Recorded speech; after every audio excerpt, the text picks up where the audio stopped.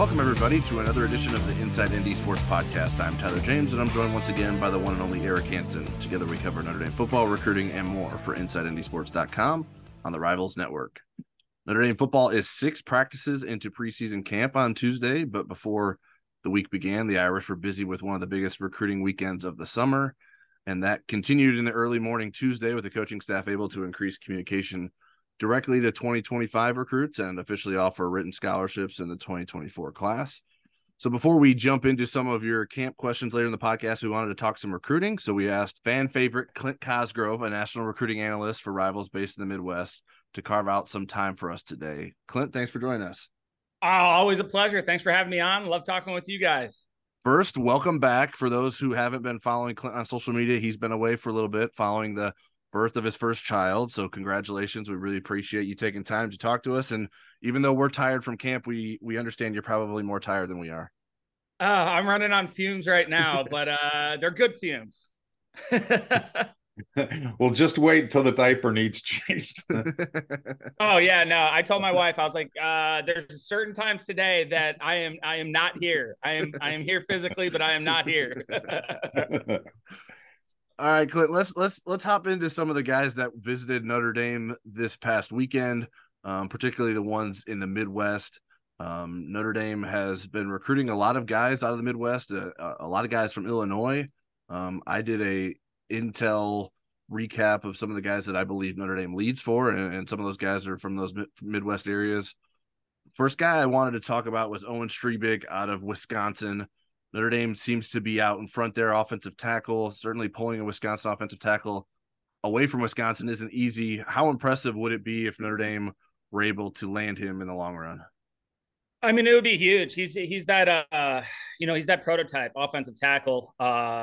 He does have some versatility. He could play guard, but he's that legit 6'7", 6'8", may end up being 6'9", extremely I don't want to say chiseled, but very lean at whatever weight he is. He's going to be, he's a guy who can be like 6'9", 330 pounds and not have fat on him. So we know him very well. Owen started coming to our camp. He showed up at our Rivals camp. I saw him on the list, didn't know the name. I said, okay, I know he's listed as big and he's from Wisconsin. He showed up, he was big and he was from Wisconsin. He was a freshman and he's going up against, some of these national recruits. And, he struggled at first. He had never seen anything like that, even though he goes to a big time high school that produces talent. To be a freshman, still growing into your frame when you're already 6'7" and all this stuff. But what I loved about him is you could see the upside. You could see him. He never stopped competing. And then he shows up at our 5-star challenge a little later in the year. And his development in those 4 months was absolutely incredible. Now he's going up against even more national recruits and, really, really had come a long way. And then I went to his first game of the season this year. And I was like, this dude looks like a future pro now. So in the matter of a year and a half, the way that he has developed, just his body mechanics, the way he's grown into his frame, his overall athleticism, his ability to, move laterally and change direction with little to no wasted motion at that size is just so impressive. He's got the ability to, even if he makes a footwork mistake, he's got so much length and a great punch that he can get hands on a defender. Extremely heady player, understands the offense, schemes, what he sees in front of him. He's a big time player. You can get him out of Wisconsin. He grew up a Badger fan, but he made it clear to me from the beginning that it did not automatically mean he was going to Wisconsin. I know Notre Dame has been a hot one for him for a while, and he's that prototype. He looks like those big offensive linemen from Notre Dame that you see walk on the field and crush people. And so I think it would be absolutely huge to get Owen, and I absolutely think he's definitely in play for the Irish. Clint, do you think he's a potential 5-star at some point? I mean, I know in the last rankings, he rocketed in, I think, at number 78. Do you think he has a chance to get higher than that? Yeah. It's really going to come down to his development. Almost like I don't want to say Jagusa because they're different, but or Jagasaw is how much of his potential is realized right now versus how much we have to project. And so he has 5-star upside all day. I just need to see that next step. We need to know for sure that he is going to dominate. Now, I know he's going to be a very good player and likely a future draft pick. We've got to see that he's going to be a first rounder for him to be that 5-star. He has every tool that there is imaginable to be a 5-star and future first round draft pick. He could end up being the best offense tackle in the country. So he'll be in that conversation without question. It's just going to come down to development, what we see on the field. Does he get that? He's a nice kid, but does he get that mean streak and all that stuff? But I absolutely love Owen. Great kid, great family. And like I said, he has all of the tools to be a 5-star. And it would not shock me if he ends up being a 5-star whatsoever. Clint, the first commitment out of Notre Dame's recruiting weekend came down right as we started to record the podcast, as we expected.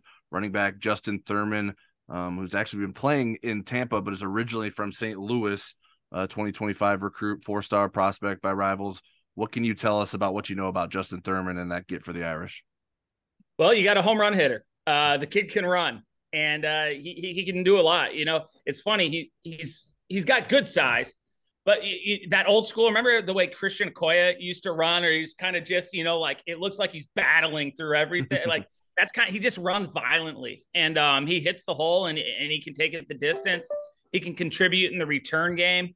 There's just so much to like about him. He's a young kid, not a ton of film out there. Like you said, he's transferred and everything like that. But like just what you do see from him on film, he is electric. I think he's got a ton of upside. He can be a game breaker running back. I think he's a special player, with him, same thing, how does he grow? How does he develop? But the one thing you love about him is he hits the hole. And then once he gets in the open field, he's hard to track down and he can make you miss. So, he's a very vertical runner, but he can make that quick cut. He can hit the hole hard. And, there's just so much upside there. And with these young players, you more worry about how many carries that they have going into college more than anything, because you want them fresh. And he's the type of player, when fresh, he can be a difference maker. Clint, Tyler mentioned, he had come from St. Louis before he was in Florida. And you think about Jeremiah Love and you think about Christian Gray, Kyron Williams, and certainly some guys at Notre Dame chased that couldn't get traction with, like Ryan Wingo and so forth. How good is St. Louis football? Because it wasn't on Notre Dame's radar for a while, and then all of a sudden they've been very active there and they've been somewhat successful there. Yeah, so St. Louis football, going back, I grew up kind of around St. Louis football. My dad recruited it for a long time. I used to go on recruiting trips with him there. It's kind of ebbed and flowed. So back in like the mid to late 90s, early 2000s, producing a ton of elite players. Then there was a little lull, and it almost got to the point where it was over recruited. And then really this young crop of coaches that came up, like Corey Patterson, who was at Trinity and then Illinois, and now he's at Purdue. Carl Reed, who was at Lutheran North and Hazelwood West, and is now in the media. You got Spain over at Cardinal Ritter. And then, so there's a lot of coaches who really care and are really good coaches, and they know how to get their kids out there. And so with that has come, a big emphasis on football. There's always been elite talent. The overall level of football, from top to bottom, not be the same as, Chicago or, obviously Florida and stuff like that. But the elite talent there is some of the best in the nation. I mean, you look at the guys who've come out of there, you name the guys that Notre Dame's gone after. I mean, but you've got your Jamison Williams, your, the running back for the Cowboys. I'm going blank. Zeke Elliott. Yeah, Zeke Elliott. Just like when my dad was at Wisconsin, I mean, Jamar Fletcher, Terrell Fletcher. I mean, Jamar wins the Thorpe Award. You've got just all of these guys who come out of there and they've gone on to have a ton of success. So right now is a very elite period in St. Louis football. There's elite players all over the place. The thing with St. Louis is it's not easy to recruit if you do not have connections there. So Notre Dame's doing it right by, like, you can't just show up there and take one player, like CBC, they put out so many players. Coach Pingle over there, he's amazing. That's like a college program. But you're not just going to walk in there once and be like, I'm going to recruit your one kid and not sustain relationships. So anytime you're having success in St. Louis, there's usually a reason for it. And that is you're consistent with your approach. You've taken care of the players that you've taken out of there, and you have relationships there. But elite talent wise, the elite talent in St. Louis is as good as any elite talent in the country. Clint, someone who had a particularly big summer, I think his profile has been rising, is Christopher Burgess Jr. out of Simeon High School in the Chicago. Notre Dame's been after him for a while. Ohio State, Michigan getting in the mix. He's getting some attention from the SEC. Is this something you anticipated from Christopher? And sort of, can you describe sort of what he's done to maybe take his game to the next level?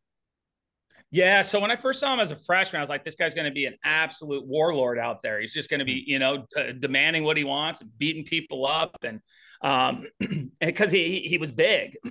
Then as his development came, he developed as a football player. I was hoping he would kind of get like bigger and longer. And he didn't grow as much as I thought. But then what happened is, and he did grow, but what happened was his skill set just developed so much. And he's just so strong and he just overpowers people, and he's got that big, thick frame, but he can also rush the passer. So he's going to be very sturdy against the run. He's going to be an interior or edge rush threat. There's just so much versatility for him. And so it's really come down to, he is a pure upside play as well. He's as good as he is right now. He's extremely raw, but he's just powerful, loves football, plays the game nasty with a motor, and he's a competitor. So I had a feeling it would happen. I just didn't know to what extent. I knew he would be a national recruit. I just didn't know if he would have a 70 offer type, which he's kind of trending in that direction right now. So right. But heck of a player. He's at a great program that has produced players, and he's only going to get better. I had a chance to talk to him a few weeks ago, and really fun guy to talk to, and really honest about, I asked him about the Chicago Public League, and he goes, well, there's 3 schools that are good. What did he say? Kenwood, them, and Morgan Park? Yes, exactly. So, but, he really likes Al Washington at Notre Dame. It seems like he likes Ohio State a lot. Are you getting a feel for where he might end up, or who's going to be in the battle at the end for him? I really think it's wide open with him. A lot of these guys, especially the Chicago kids, they're going to explore their opportunities. Like for instance, like Malik Elzy last year, his first time he had ever been to Texas was for playing in an All-American game. And so they want to take in that experience and see as many places as they can. And so a lot of times, the more options you explore, the longer the process can take. But I think he's wide open right now. I wouldn't be surprised if he stays kind of in the region. Now he's going to be able to play in any region he wants, but Ohio State, Michigan, Notre Dame, whatever it may be, I could see him going to any of those schools and being a very good fit. But he'll tell you his recruitment's open. I'm sure he did when you were talking to him.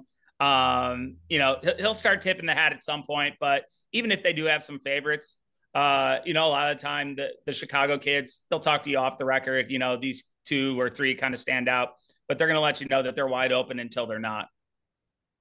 Okay. Speaking of Chicago kids, while you were on paternity leave, Justin Scott commits to Ohio State, and nobody had their graphics ready. And yep. So it was a surprise. So first of all, how surprised were you? Secondly, Notre Dame seems very ambitious in terms of wanting to try to flip him and thinking they have a shot. So what are your thoughts on those 2 things?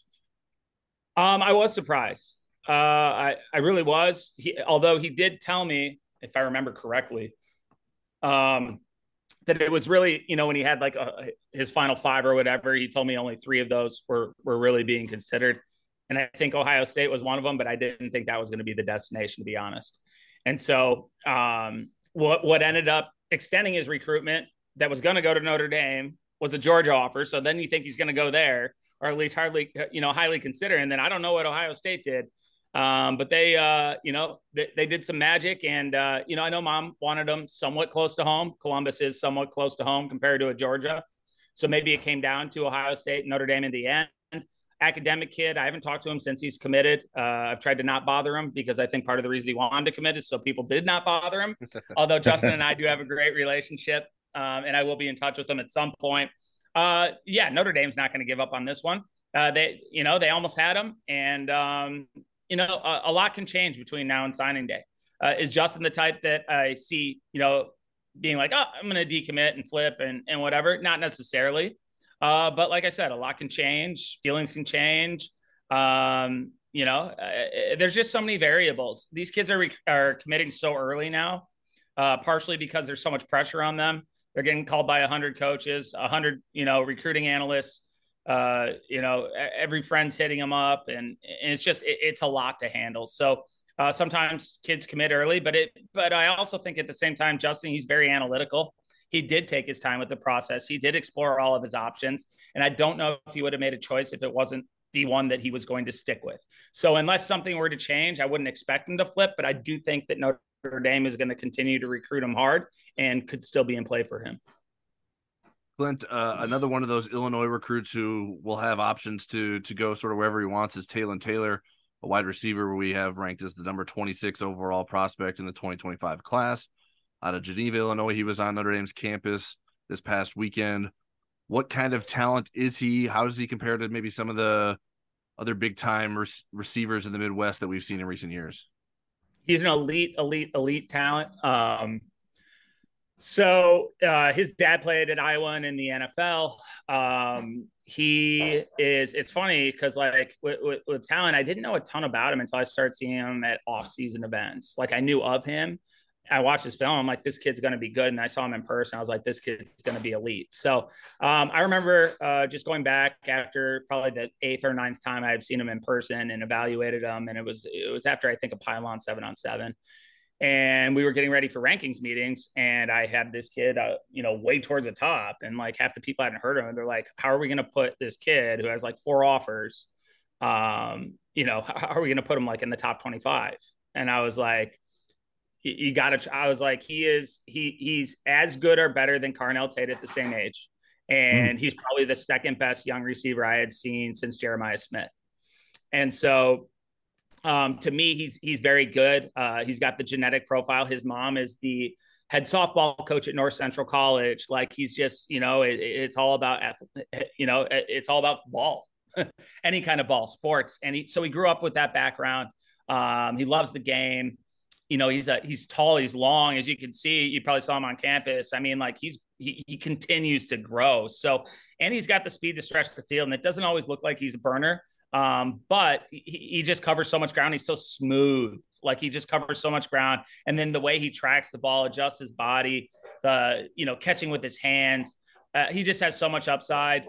He's also very, for being a young kid, he's pretty polished. He's come a long way in the past year.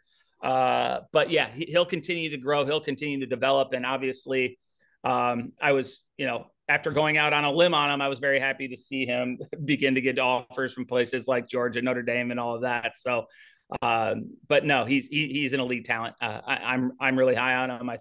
Maybe I'm higher on him than a lot of other places or other sites, but I've also seen him the most. I've probably seen him 12, 15 times in person. So I'm pretty confident with my evaluation.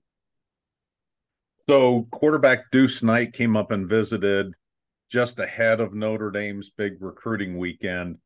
And it feels like Notre Dame did very well with that visit. I know he's transferring schools. He's moving from Loosedale, Mississippi, up into Lipscomb. Yeah. So I'm curious what you think he'll get out of that experience in Tennessee. And then also, if Notre Dame ends up with him, kind of your thoughts about his fit and how elite is this kid? I think he's got a chance to be very elite. He's kind of like in Bryce Underwood fashion, like he can be a true pocket style passer, but he can also be a true dual threat quarterback. Like, so he's got the arm talent, the mechanics, everything to stand in the pocket, but then he's also got that mobility. And really, those are the best kind of quarterbacks if you can keep them healthy and they don't run too much. You love guys who can scramble with their eyes downfield. And then the biggest thing that these guys do now, an elite quarterback's an elite quarterback, whether they can run or not. But the biggest thing that a guy who can run is it puts pressure on the defensive coordinator. It puts pressure. It limits your call sheet. You have to call coverages based on accounting for that quarterback. So you're not 11 defenders going against 10 defenders like you are with a quarterback who's no threat to run. You're literally 11 on 11 defense. So you've got to have an extra run support guy. You've always got to have an eye on him because a play can break down. You can go from what would be a sack with a pocket style quarterback to all of a sudden an explosive play on 3rd and long, and it changes an entire game. And then you just look at his quick release, the way he sees the field, like some of those shots where he's hitting these little seam balls, like right over the top of a linebacker and fitting it in under a safety. Those are elite throws and they're coming out quick. Ball spins really well off his hands. So you love it from a young quarterback. I think he's got a chance to be special. I think he can add a different dimension to the offense. You'd love to have a guy like CJ Carr and a guy like him on the same roster. I'll tell you that, because there's a lot you can do with him, even if he's not the starter right out the bat. You put in packages for him and you just create all kinds of headaches for a defense. And could his transfer be significant in his development being at Lipscomb Academy in Nashville? Yeah, I think it could be. I mean, like Lipscomb is, they're always going to have good coaches. Now Dilfer's gone. Right. So that's a little different now. You had a quarterback guy there and Lipscomb always has quarterbacks. Yeah, I mean, that is a very well-organized college-run program. I think it could mean a lot for his development. I don't know a ton about Mississippi football. I know there's a lot of raw talent there. But I do know that in that Nashville area, he's going to get coached up. He's going to get trained up, and he's at a school that produces players. And so when you're around, a lot of good players and guys who are not only raw talents, but fundamentally sound and everything like that, I think it'll be good for his development.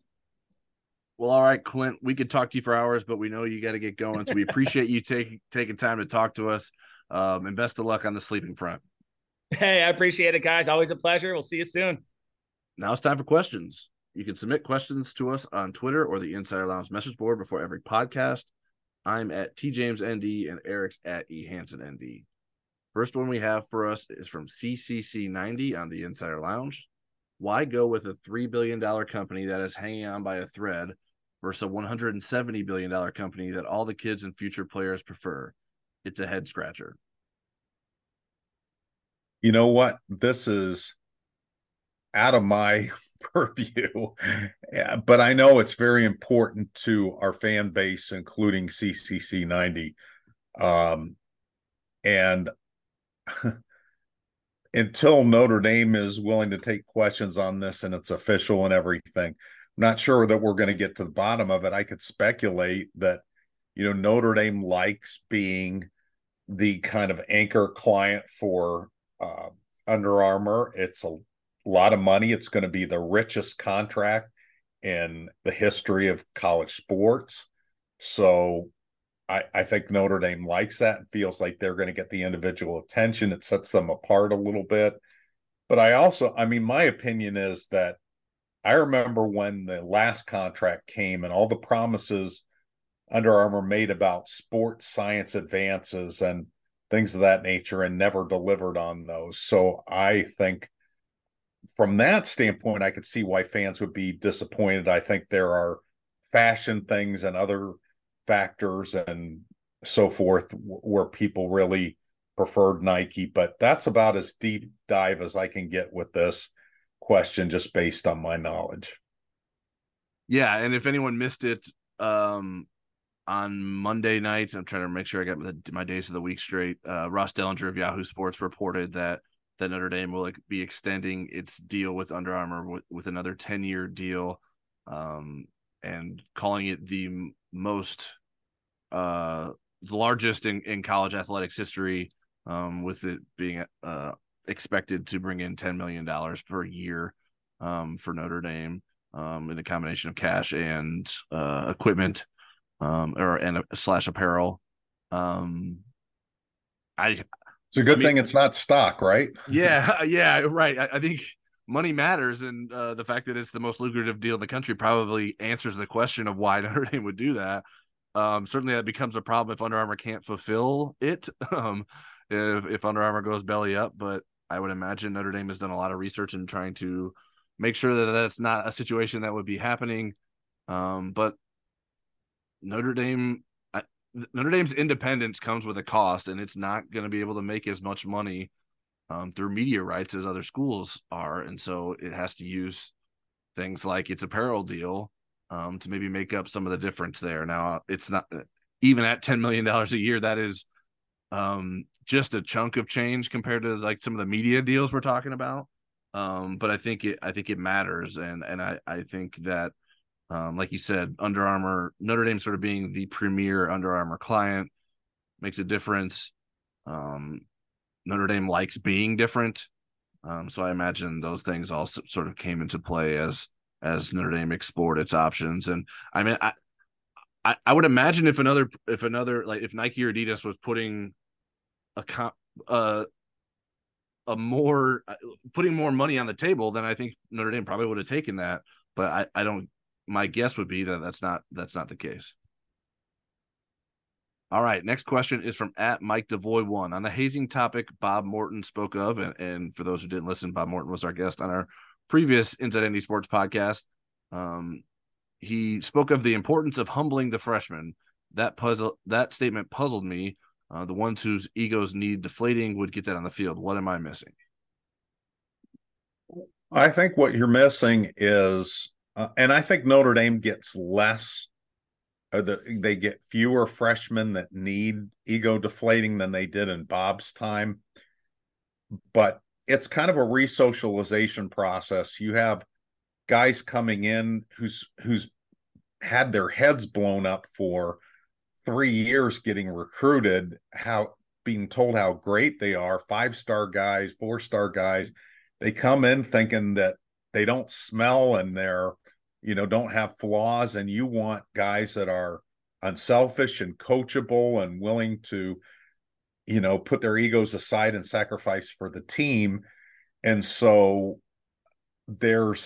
I think this is similar to boot camp and the military. They're not just doing that to get into condition. There's some breaking down and then building back up as a camaraderie, as a unit, rather than individuals. But Bob didn't mention him by name, but I would think Jimmy Clausen was a prime example of the Bob Morton era of a freshman coming in. I mean, he comes to the College Football Hall of Fame in South Bend at the time in a limousine with all kinds of rings on, championship rings, and talks about the rings that he's going to win for Notre Dame. He shows up, his dad buys a house across the street from campus, drives him to practice in a golf cart, wants to be in on the quarterback meetings with Charlie Weiss, put a kibosh on. But, there needed to be some humbling of Jimmy Clausen coming into the door where he was a team player. It's not just about your abilities and so forth and that kind of thing. The practice field, yeah, that'll shape you. But if you're like, well, I'm going to get in the transfer portal, or I'm going to, they don't appreciate me. You want somebody that's going to be coachable and willing to work hard. And I think that's kind of part of the re-socialization process, if that makes sense. Yeah, I mean, I think even the best freshmen need an ego check. That even Joe Alt and Kyle Hamilton need that in some way. Now, Joe Alt didn't come to Notre Dame with the same sort of expectations that Kyle Hamilton put on him. But I mean, you're just not going to be the same kind of player at Notre Dame as a freshman that you were as a senior in your high school. So it's just like what kids go through when you're the oldest kid in an elementary school and then you go into middle school. I think all those things happen, and I think to be sort of part of a team makes that extra important and requires sort of this idea of that everyone's the same, everything needs to be earned, and nothing is given. And I think that plays a role. But I also like, to me, it's a part of like carrying on the tradition, like understanding the standard, like for the offensive line. And those guys talk about it. Even Zeke Correll talked about it on Monday. Like at first, when the 4 freshmen came in this summer, it was probably a little bit of a culture shock for them, even though they've heard so much about what it's like to play offensive line at Notre Dame. You get in there and you sort of have to figure it out and work your way through it. But you learn how things are done at Notre Dame when you're doing them yourself. And I think that is part of the humbling that comes with being a freshman at the college level. All right, next question is from Robert Halicki at B Halicki 5859. Who leads the wide receivers with receptions, yards, and I believe he meant touchdown catches, although he left out the word touchdown. Doesn't have to be the same guy, obviously. I feel Jaden Thomas will lead with catches, Tobias with yards and touchdowns, outside shot with Chris Tyree with touchdowns, ? For me, just kind of watching practice, the easy answer is Jaden Thomas for all three of them. And I base that on the comfort level with the quarterbacks throwing to him. And just in every drill, I mean, he catches really good passes and he catches the bad ones and he makes it look good. I think he's going to be a security blanket for Sam Hartman, that's the guy I can look to on third down. That's the guy I can look to in the red zone. Tobias is going to beat some people down the field and he's just going to out athletic them. And I do think Chris Tyree has a chance to be a guy that amasses some statistics. I also think Jaden Greathouse is going to get involved in that rotation a little bit more. And certainly Jaden Thomas has Deion Colsey at his position, but I think you can move Jaden Thomas around in the formation where he's not always the boundary receiver, and he's just going to get more opportunities. So I'm gonna wuss out and say Jaden Thomas for all three. Yeah, that's was sort of my first reaction / instinct. I went with Merriweather for yards just to sort of throw a wrinkle in there. Yeah. I like Chris Tyree, and I think he's probably going to do more than maybe what people expected when he was moved in the spring. But I don't know that he's going to be a leader in any of those categories. And Jaden Thomas, just in terms of the touchdowns, I feel like he has to be the pick unless Tobias Merriweather's hitting on a lot of long touchdowns. I don't see him being sort of the same red zone threat as Jaden Thomas. Not that Tobias can't do that, but Jaden just has a better physicality to him that I think plays better in the red zone. So that's why I would go with him for touchdowns. But I feel very confident that he's going to lead in receptions. I would be a bit surprised if he wasn't the leading receiver in receptions based on how things have been going so far for him and with Sam Hartman and the way Notre Dame's offense has been looking. All right, next question is from Andrew Callan at ACallan1. Pressuring the quarterback seems like a big question mark for this defense. What have you seen that excites you and what worries you there? And also a pass rush bellwether prop bet. 2023 Jordan Botelho, more sacks or penalties? Okay, I'll start with a prop bet. And I would have said before this year, penalties over sacks for Jordan. I think we had a chance to talk to defensive line coach Al Washington today, Jordan Botelho, and a lot of the other defensive linemen. I spent a lot of time with Jason Anye, and he was trying to describe the difference in Jordan Botelho. He said he was scared of Jordan when he first came on campus. They were locker room neighbors, and he thought he was pretty scary, but he's playing with so much more discipline and under control. So I'm going to give him the sacks, and he's, that's what he's good at. He's always been good at the sack part of it. So as a unit, what makes me feel better about it? I think being in the same system for the second year in a row and talking to both the quarterbacks and the defensive linemen today, they're just so much more clear on how they can pressure the passer and so forth. Now, again, they lost the all-time sack leader and lost the Adamalola twins, and those are big losses. But I think I was encouraged by what I saw in the spring. I've been encouraged so far what I see in the fall. I'm also encouraged that they really truly believe that they can be very good at rushing the passer. They can't wait to show people. Now, sometimes, teams are in for a rude awakening when they have that attitude. And what else are they going to say? That we're going to be lousy at it? But you can tell in their body language, you can tell in practice. I mean, there's guys that are very athletic with a lot of bursts. And I think Jason Anye in the interior is another reason. I think that interior is going to be able to kind of collapse the pocket sometimes too and help the edge guys. So I am more optimistic. I want to get a little bit deeper into training camp before I get real excited about my prediction, but I think I've been encouraged by the signs I've seen so far. I've been more encouraged by what I've heard than versus what I've seen. I don't know that I've seen a lot that excites me.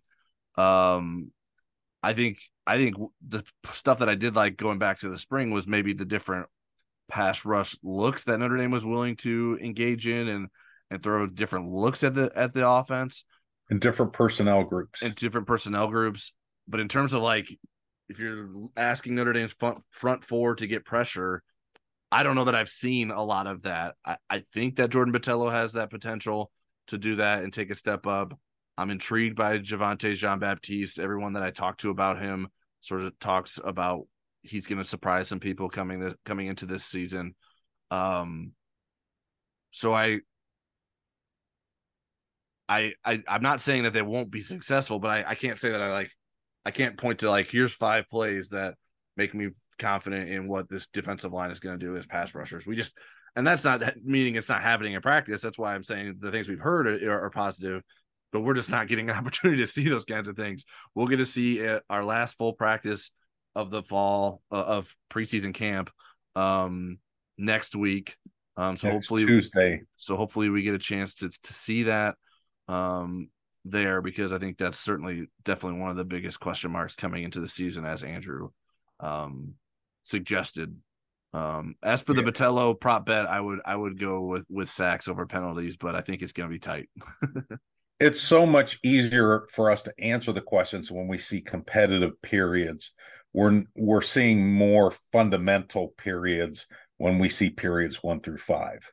The only time we saw O-line versus D-line reps was the very first practice of camp, and it's hard to learn a ton about guys when they're not even wearing shoulder pads yet, especially on the line. All right, next question is from Marie Biafore at Biafore_Marie. Can you both predict what you think will be the primary punt and kick returners for the year? And that is taking some psychic ability, Marie, because it feels like Marty Biagi is expanding the field before he contracts it. He's adding in some of the June arriving freshmen and the transfers like Devin Ford and taking a look at them. I think the other day I was writing down all the numbers of people that were doing the kickoff returns, and I know it was double digits. And then punt returns, it just seems like there's still a huge group there. So my guesses for punt returns, I would say Jaden Greathouse or Rico Flores.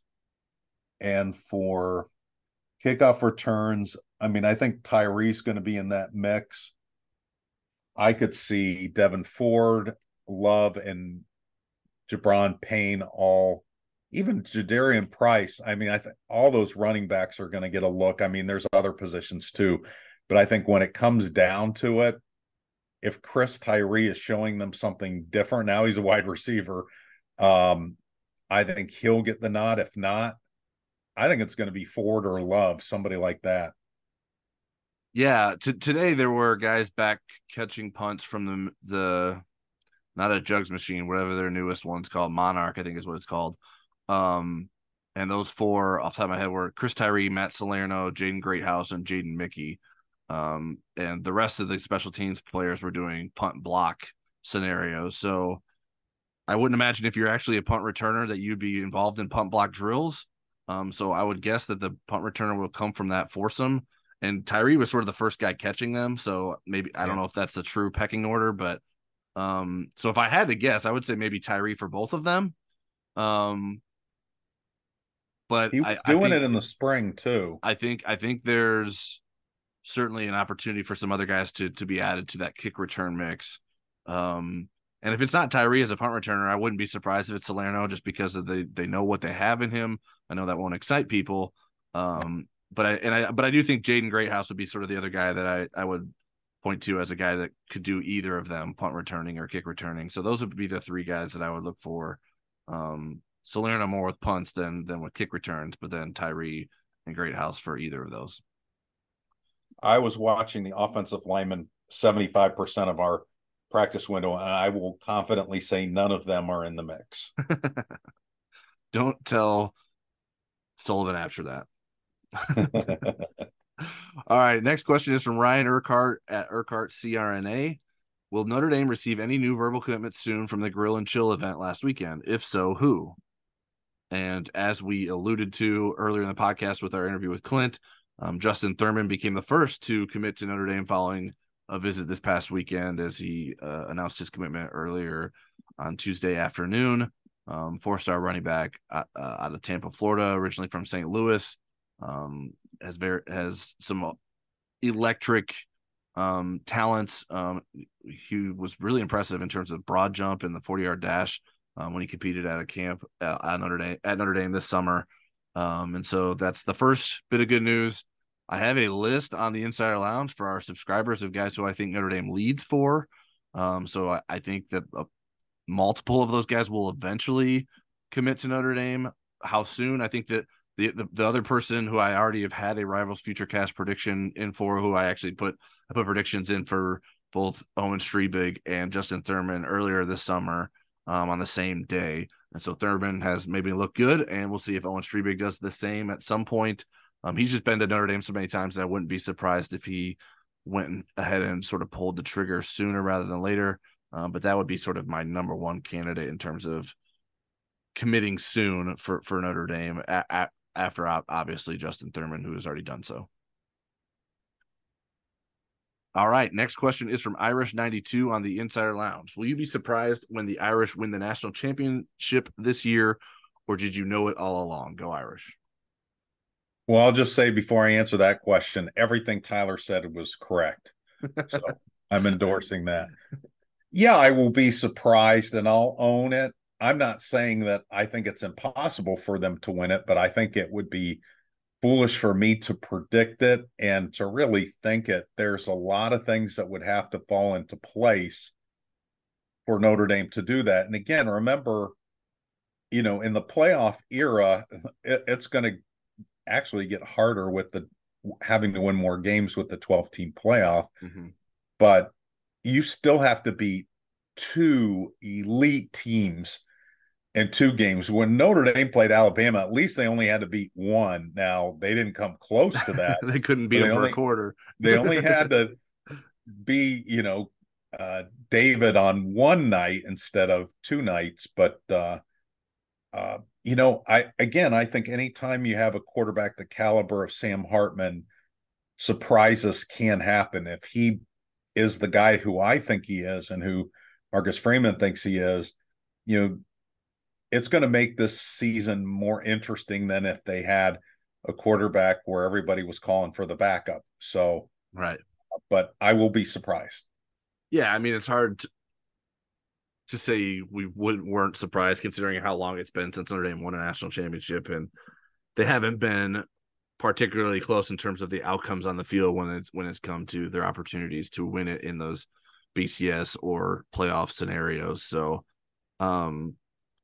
the biggest thing, like sort of we talked about earlier, the defensive line. If you're going to win a national championship, you're going to have an elite defensive line, and we don't know that Notre Dame is in that category right now. I think it also takes an elite quarterback, and Notre Dame should have that covered for maybe the best way that they have in quite some time.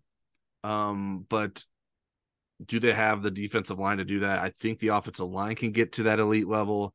We like the cornerbacks, but I think the safeties and the defensive line units specifically would hold the key in terms of it being a realistic opportunity for Notre Dame to do there. And I think those positions would have to take fairly significant leaps in order to get to the level where you would feel not surprised if Notre Dame won a national championship.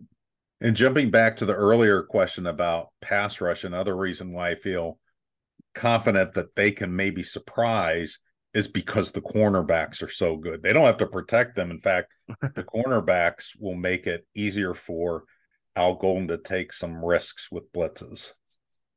All right.